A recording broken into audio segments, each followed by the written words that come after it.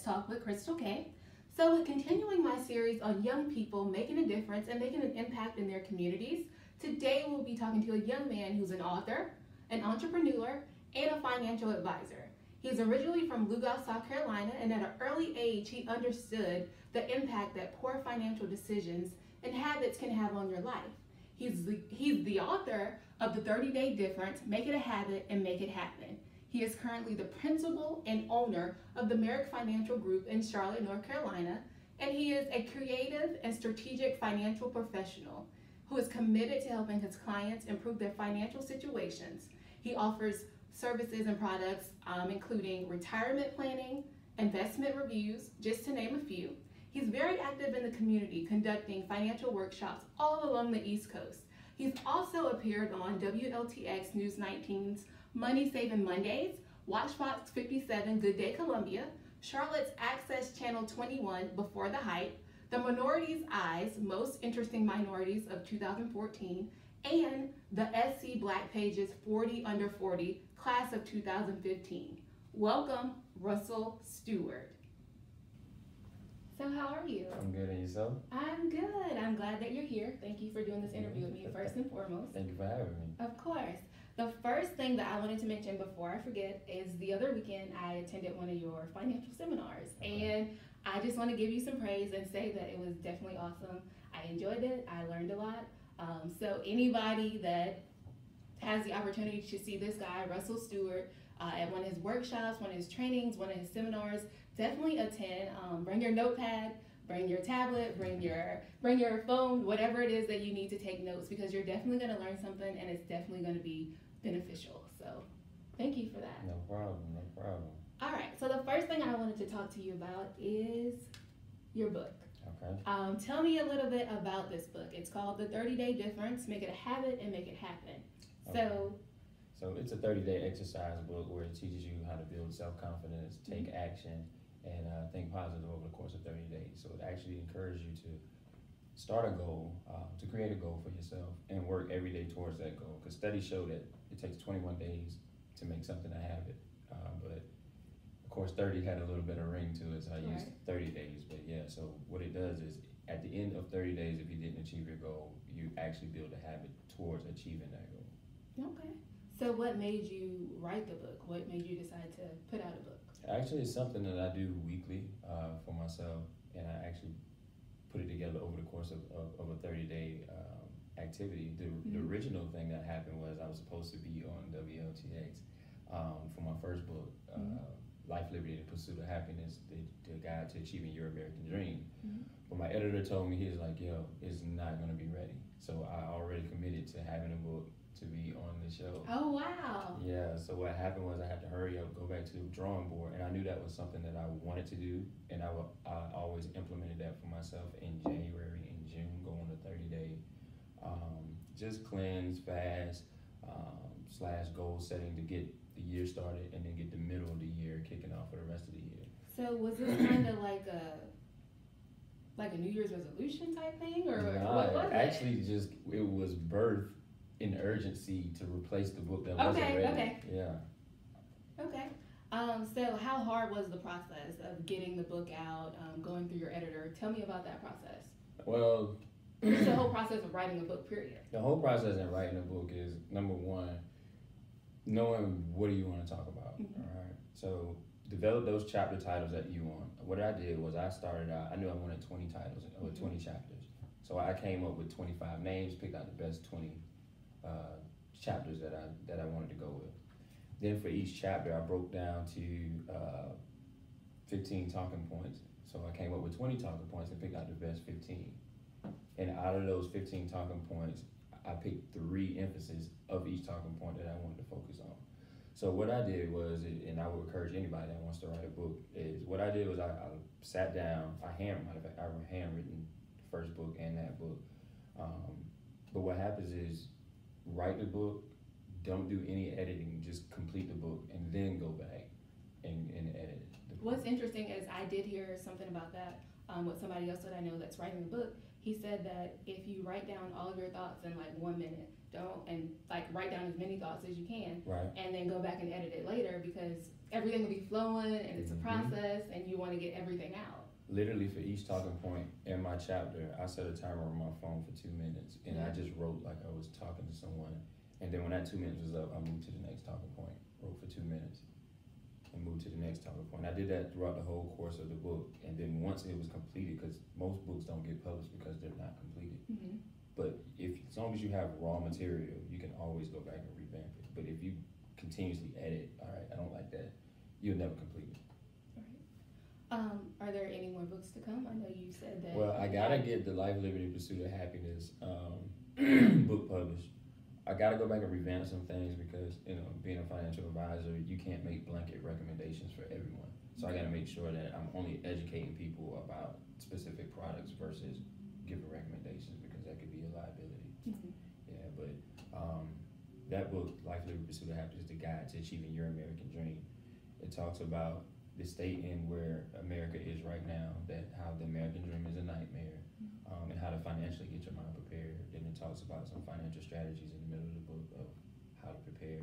And on the end, it talks about entrepreneurship, such as taking a passion, turning it into an income. And also, if you don't want to be an entrepreneur, at least you know what's going on in the economy. You have the tools and the strategies that you can implement for yourself so that you can make the best financial decisions throughout your career versus being an entrepreneur. So it's a little bit of a book for everybody. I'm ready for that book. Yeah, it's been done since, I think I finished it in 2014, but I've been going back slowly, piecing it back together. So how do people get this book? Where can they find it? You can find that book on Amazon. That's the only place that it's published right now. It's through Amazon, because I self-publish through Amazon. So yeah, you can Google it, go on Amazon, and I believe Barnes and Nobles as well online. Yeah. Okay, so online, Amazon, and Barnes and Nobles. All right, so from author to principal and owner of Merrick Financial Group, Correct. I need to know how this got started and what exactly you do. So take whichever question you want first. Okay, so what I do is come up with customized strategies for either business owners, individuals, families, or professional athletes to help them identify and achieve their financial goals in the form of whether it's insurance planning, estate planning, disability income, or retirement or investment strategies. Okay. So anything that has to do with the dollar, we can kind of pretty much do it, except accounting. We don't do any accounting. Accounting kind of deals with the past. Financial planning deals with the future. So the Merrick Financial Group, how that came along was when I got into the industry. Number one, I got into the industry because nobody around me knew anything about savings or investing. All I ever heard was take your money and put it in the bank. But for what we see is whatever's in the bank, that's all we really see. We never really seen it grow. So I knew money had the ability to double, but nobody around me knew anything about it. So I got into the industry, sat down with a guy. When I bought my first house, I sat down with a guy for like 30 minutes. He taught me more about money I learned my whole entire life. And he offered me an opportunity to go into business with him. So I started out into the industry part-time. Was fully licensed, had my securities license to do mutual fund trading, insurance planning, and disability planning. And because I was working for the Social Security Administration at the time. Really liked it. I said, you know what, I think I'm gonna take this leap of faith and go into it full-time. So I moved to Charleston, South Carolina, because I was in Baltimore at the time, and I didn't know everybody back home that I knew didn't know. So I wanted to come back and help the people that I knew and that I care about the most. So I moved over to Principal Financial Group, where I learned group benefits, how to implement group benefits in a business, and 401k plans. It was there. I didn't really identify with the culture of the office, so I kind of hit a glass ceiling. What do you mean? Well, number one, I was the only African American with the company in the state of South Carolina. Financial advisors, especially minorities, we make up 0.5% of the financial industry.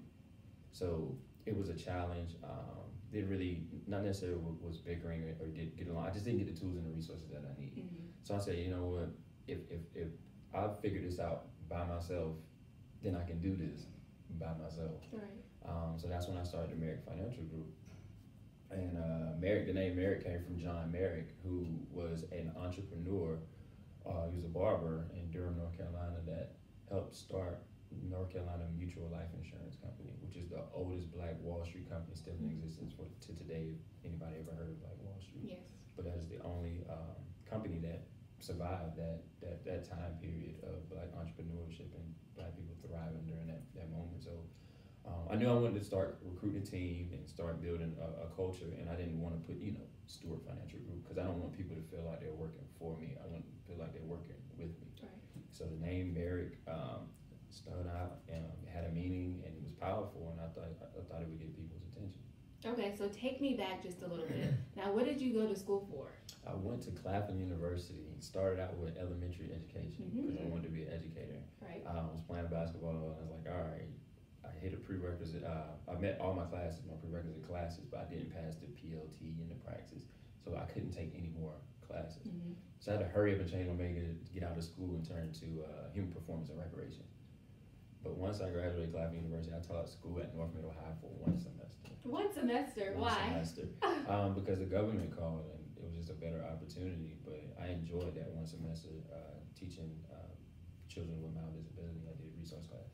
And I'm sure there's a lot of things that you learn from teaching that translate over to what you're doing now, right? Absolutely. Especially with people working up under you. Absolutely. The thing that teaching allows you to do is take a difficult message or lesson and make it simple for others to understand. So I think that the biggest strength or talent that I have is to take a difficult financial language and make it layman's terms for the Main Street people to understand. So I like to say that I'm the interpreter from Wall Street to Main Street. Because sometimes simple is better. Simple is better. Definitely is. I want to ask you, okay, so just giving me a scenario here, or giving you a scenario. So let's say I'm interested in coming to you. I've got some questions about my finances. I come into your office. Then what do?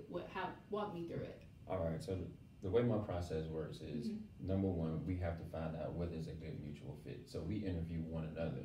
Okay. Most people think that they just interview the financial advisor, but as a financial advisor, and if I'm going to assume the risk, I need to make sure that it works out for both of us because we have a vested interest in each other. So that's the first step, to make sure that we're on the same page and that we can work together. So what kind of questions are we asking? How dedicated are you? On a scale of 1 to 10, what do you rate yourself to really want to be financially independent? Do you understand that you have to work as hard just as I do? Just as hard as I have to work. We're responsible for meeting with each other once a year. We're going to hold each other accountable. Are you willing to do that? And are we willing to make tough decisions even if it doesn't feel good? So we only check in once a year? Is that how this works? Or most cases, my retirees, my clients that are at retirement, usually we stay out in touch with each other throughout the year, but we sit down probably about twice a year because we have to make sure that their money is not running out. Right. In the accumulation part, it's really simple. We just review and make sure that you're staying on track yearly. With my retirees, we got to make sure that the strategy that we have in place is make sure that their money is lasting for the rest of their life and they're not losing any money or running out of money, or do we need to revamp some strategies? Okay. So I have a 4-step process to kind of, so number 1 is identifying your goals and objectives. Write this down. I need to know where you are, where you're trying to go. All right. So the next one is collecting data to form a plan. That's when I ask you to bring some financial documents. If we need to do a budget, we'll do a budget to see what your cash flow is. What kind of documents are we talking? We're talking about 401k statements, bank statements, if you have other investment statements, all your insurance papers. It's kind of for yourself to have all that stuff in one place anyway. So it works out for both of us. I get a bird's eye view of your situation, and you kind of know where you are and where everything is. Okay. The next one is implementing the plan. So once we get those statements, I come back with a plan and we start implementing the strategies that I recommend. I tell my clients that what I recommend and what you feel comfortable with has to meet in the middle. So you don't have to do what I say or go away. It's a happy medium between the two because you have to feel comfortable and it has to meet the strategies that I believe is best for you. And then last but not least is monitoring the plan. So making sure that we're staying on track. So goals and objectives, forming the plan, implementing the plan, and monitoring the plan. Sounds like a plan. Yeah, it's been really effective for me and my clients. Okay. All right, so I took some notes from your seminar the other weekend. Good, I'm gonna quiz you. You gonna quiz? Okay. Yeah. All right, I'm ready. Okay. Let's go. What's something that you learned that you didn't know walking into it? what was the one thing that stood out to you the most? The one thing that stood out the most. There's a couple things. You had this quote that I really liked that I wrote down. You said, you were talking about retirement, and you said that you have to live off the money and not on the money. Yes. And I definitely want you to explain that, and then I'll answer the rest of my questions on my quiz, because I'm going to get 100. But, okay. So what happens is when we're talking about investment strategies or having some type of money in an investment, you don't want to live off your principal investment. What your principal investment is whatever monies that you put in. You don't want to live on it. You want to live off the interest on that money. Right. So even though, let's just say you have $1 million invested, all right? If you had it in a savings account and you needed $100,000 a year, you take that $100,000 out of your million, you now drop down to $900,000 and so forth and so forth. That's living on the money. But if we have your $1 million invested in the market, and let's just say this year for hypotheticals, it got a 10% rate of return.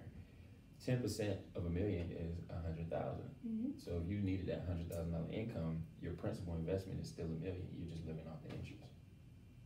So living off the money and not on it. Okay, another thing that stood out to me that I didn't know, and I'm still a little foggy on it.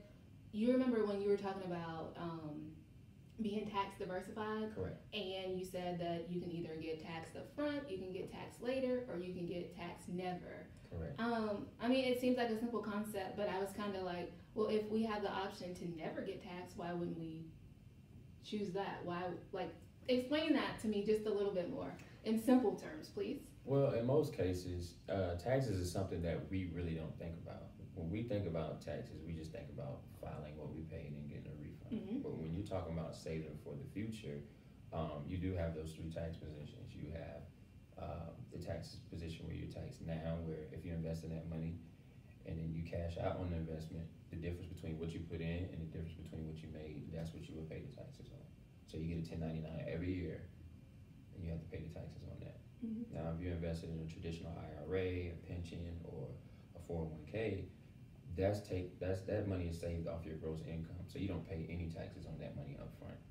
That grows tax deferred, and at retirement, that's when you pay taxes on that money. All right.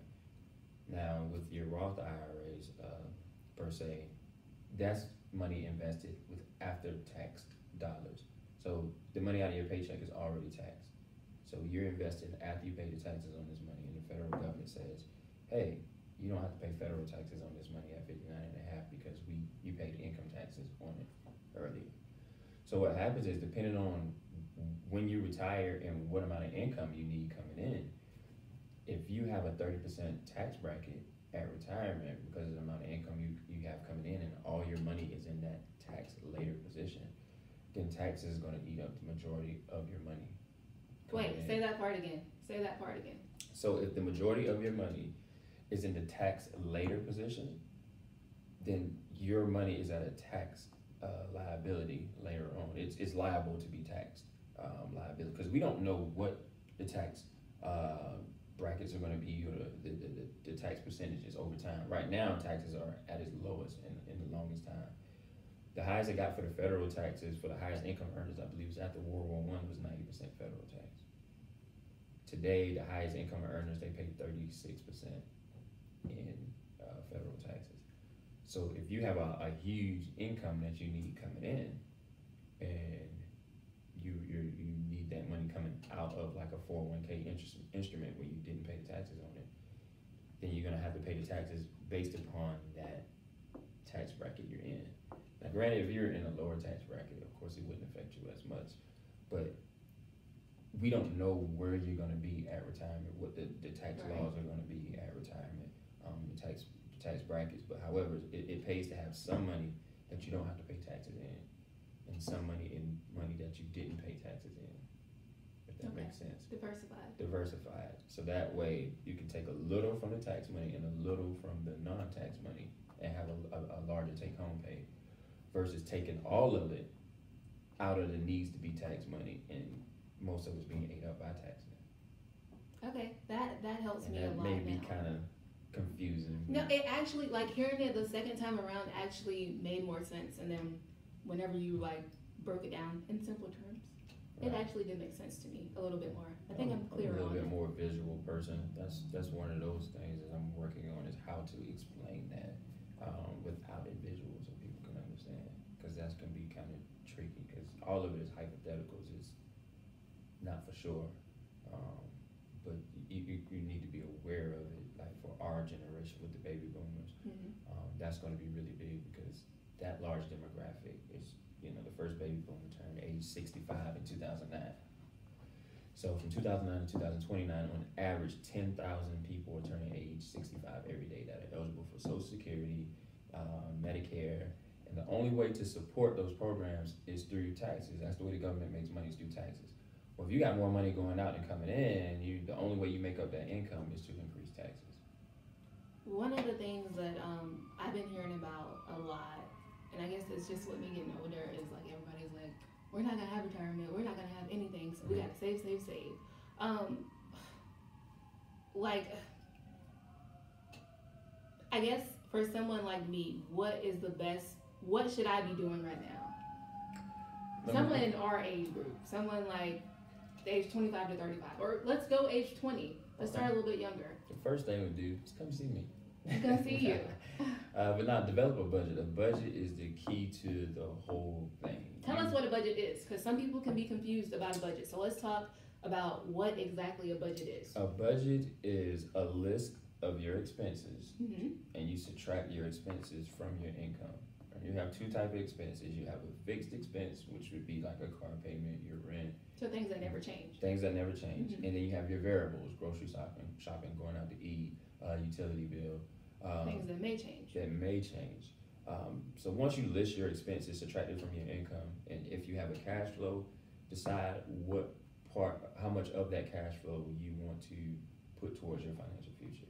Now, if you don't have a cash flow, then you need to go back to your budget and figure out where, from the variable expense standpoint, can you cut back to make that cash flow positive. If you still can't make that cash flow positive, then you need to either look for additional income or try to get a promotion or increase your income somehow. Because the only way you can get ahead financially is either lower your expenses or increase your income. Okay, that's a good point, because I do actually want to talk about the increasing income versus lowering your expenses. But before I get to that, what percentage should we be at? What percentage of our income should we not be spending, or should we be spending? What's a hypothetical? You probably want to have a 20% cash flow percentage of your income. All right. So if we do the numbers on that, let's just say you make $3,000 a month. After your expenses, you want to hope to have about $600 coming in. All right. Because at that point, if you invest 10% towards your financial future, that's about $300 a month, either going towards your insurance, your investments, or your saving for your emergency fund. And then the other $300 would be used to, do something fun for yourself, because you got to incentive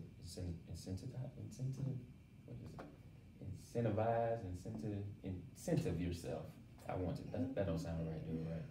You have to reward yourself for being a good steward of your money. You don't want to feel bad about preparing for your financial future. You want to be able to prepare for your financial future and treat yourself at the same time. Gotcha. Yeah. I'm still trying to think of how we could have said incentivize. I want to say incentivize. That sounds right. Yeah, we'll go with that. With that. Okay, so back to what we were talking about when we were talking about increasing your income and decreasing your expenses. Okay. I know you said that affects your quality of life. Talk about that a little bit. So your quality of life is whatever your income minus your expenses. So if you spend this much and you make this much, then you got a pretty decent quality of life. But if you make this much and you spend this much, then your life is probably depicted on which bills you can pay on time. And if you make this much and you spend this much, then you're stressed. And kind of like I said in the seminar, the number one killer in America right now is heart disease. And heart disease, it comes from stress. And what are people stressed about? Money. So the only way that you can increase your quality of life is to increase your income or lower your expenses, or both. So talk about, I know there were 4 categories, and I know the quality of life kind of ties into with your self-worth. Tell me about that a little bit, because I did like that from the seminar. Okay, so What I tell my clients and people that I come across is that we can have the best plan there is on X's and O's on paper.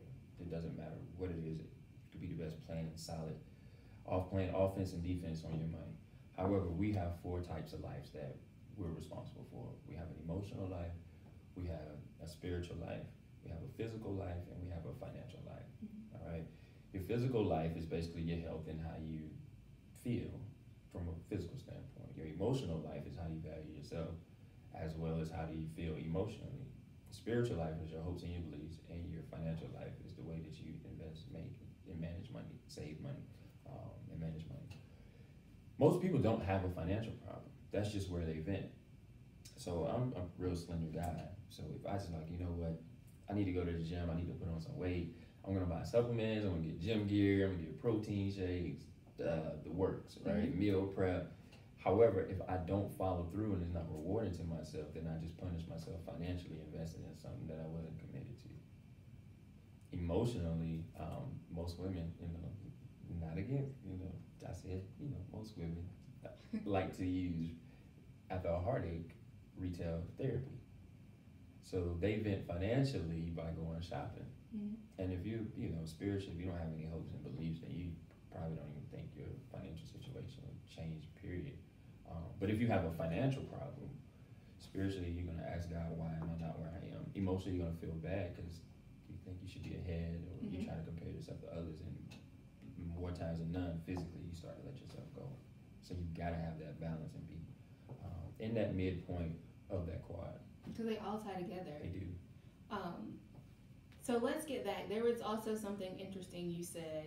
And you put it up on your slideshow, and you talked about you talked about saving first off, and if you're age 25 and you saved $100 a month, it's what, 400,000 by the time. If you average a 9% rate of return, hypothetically, that's going to be somewhere around like 467,000 by the time you're 65, right? 65, correct. So talk about how important it is to start saving.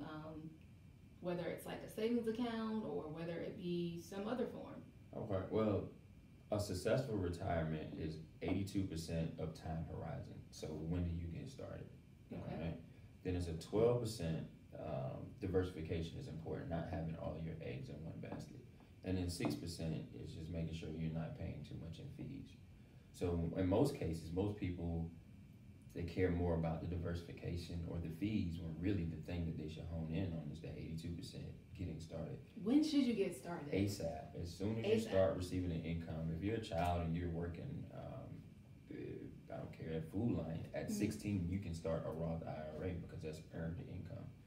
Also from that Roth IRA, you can use that for you can take money out of it towards your education or first-time home buyer. That's a qualified distribution without being penalized upon it. So you should start saving ASAP.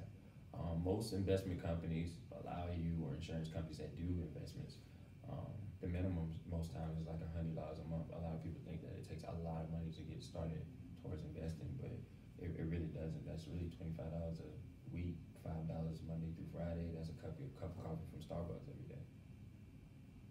All right, so the next thing I wanted to talk about was taxes. With it being tax season right now, Okay. A lot of people get so excited about it. Oh, it's tax time. I'll wait till tax time. I'm gonna get a car. I'm gonna do this. I'm gonna do that. Okay. But you did say something interesting that made a whole lot of sense to me at your seminar about taxes. You said we should get our money up front and not worry about a humongous tax return or whatever. Correct. So in certain instances, depending on how many, I want to say, dependents you have, that can play a factor into it. How aggressively you save in your 401k, that can play a factor into it. Hypothetically, what happens is when you get a tax return, you overpay the government, and the government says, hey, you paid us too much, here's a refund. Well, if you pay the government exactly what you're supposed to pay them, then you wouldn't have to get a refund. You would either break even or a smaller refund. But how do you know? How do you know? Your accountant could, consult with your accountant or your tax preparer and say, hey, I'm getting X amount of dollars every year on my W-2,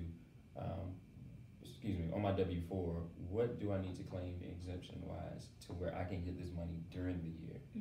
And what happens is, let's just say, average tax return in 2011, I think, was like 2,900. That's like around an extra $233 a month you could be putting towards savings. So because you overpaid the government, you got it back at the end of the year. Had you been doing, getting that money during the year and investing, let's just say that 233 every month, if you had a positive return,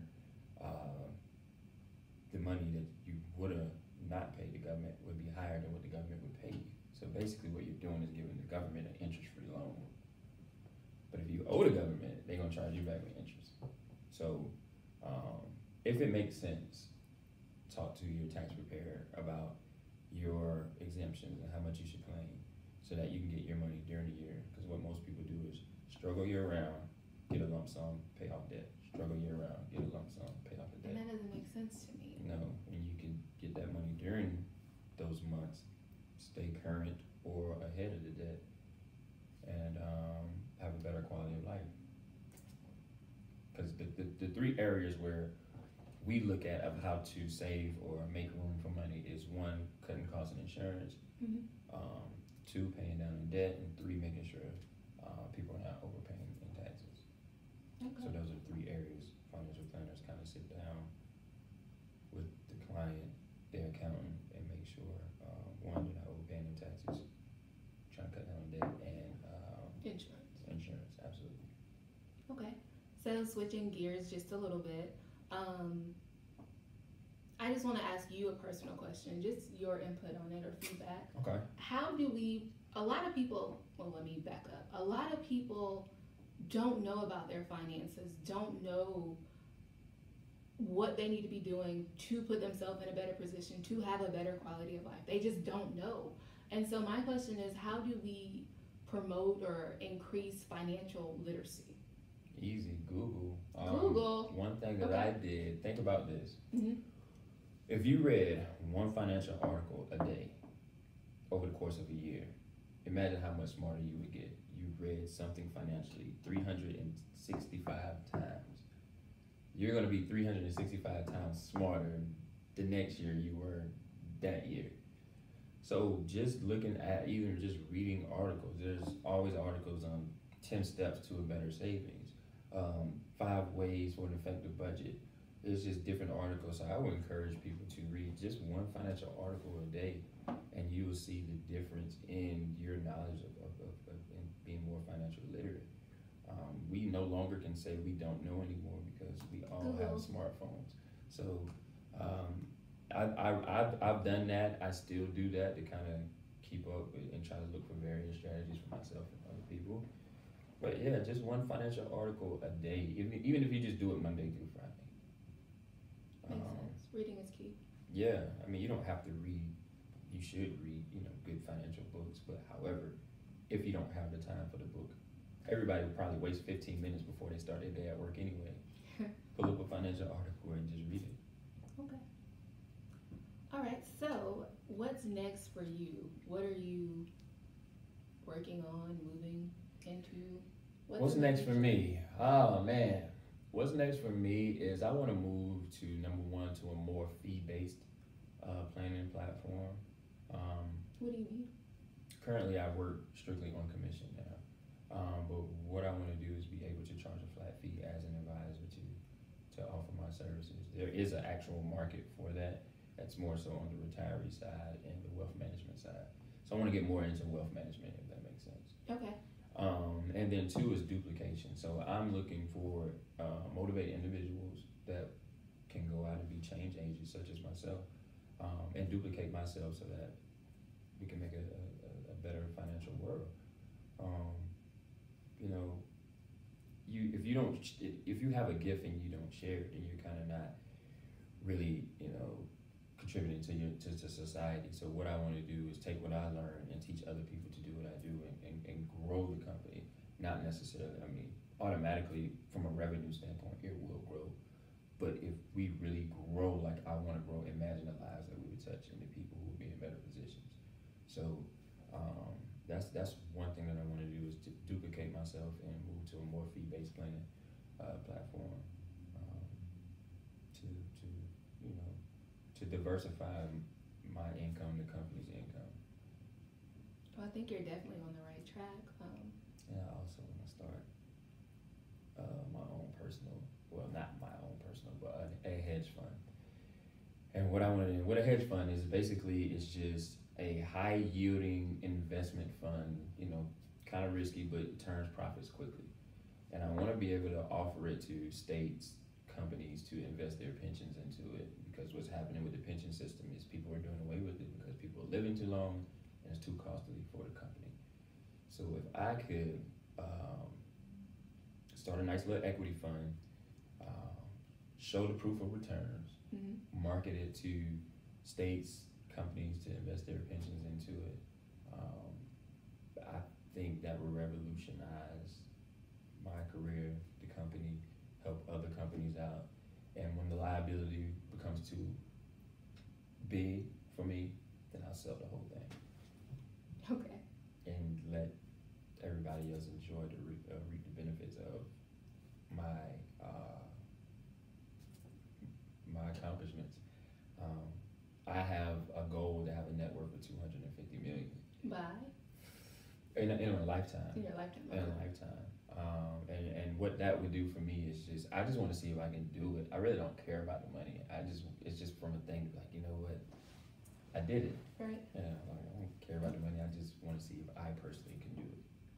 I think you're on the right track. I'm definitely very impressed with you, and Thank you. I'm not saying that like in a like negative way, like, oh, I didn't think that you could do that. But I'm just saying, like, you're very impressive. The way I look at it is, if, you know, God, if it ain't 250 million and I just fall short, let's just say 30 million, that's better than anybody in my family has ever done. So wherever I fall, I'm pretty sure it'd be way better than, you know. Shoot for the sky, right? Right. By Gotcha. making other people's life easier behind you. So that's what I want to do, is make everybody behind me's life a little easier. So I'm gonna leave a legacy either way. Either way. If I die too soon, we got a huge life insurance policy. If I live long enough and do what I'm supposed to do, I'll live a great, even bigger inheritance. So either way, I'll leave a legacy. Okay. So lastly, just wrapping up with everything, for anybody that's interested in starting to invest, doing retirement planning, anything like that, how do they get in contact with you? The best way to get in contact with me is you can call my business number, which is 980-259-1293, or you can email me at rstewart, that's STEWART, at Merrick, MERRICK, financial.com. Also, you can go on the website and you can put in your information. I can reach out to you as well at www.merrickfinancial.com. Instagram, Russell Q. Stewart, or Merrick Financial Group, either or. That's probably the best way to reach me. Facebook, anything else? Facebook, Merrick Financial Group, Russell Stewart, yeah, same thing across the board. Everything's across the board. Try to keep it simple and, you know, insane and together, and what's the words? Everything together, you know what I'm trying to say. In sync. There you go. Give me another one. Give me another one. You put me on the spot. Come on, thesaurus. I want to say like homo something, but I'm not gonna do it. Insane. It was a little fancier word that I wanted to use though. Everything. What's the word I'm looking for? Not congruent. That's equal. That's equal, right? That is equal though. It's bothering me. We're gonna get it. Hold on, we're gonna get it. Get it. Together, in sync. Working simultaneously. Oh no, that's kind of like the same. How you spell in sync? I was about to spell it like the group. I'm horrible with spelling, but I'm wonderful with numbers. It's IN and then sync. SYNK, right? No, that's the. I think it's C. This is bad. This is horrible. We're just gonna say I try to keep everything across the board the same. Okay. Yeah. See what happens when you try to sound extra smart. You really show people how smart you are, and they start giving you the credit of how stupid you are. But that's okay. We surround ourselves with smarter people. Right. Right. Yeah. I feel like I just came down like here. Okay. Yeah. It's all right. College, man. College.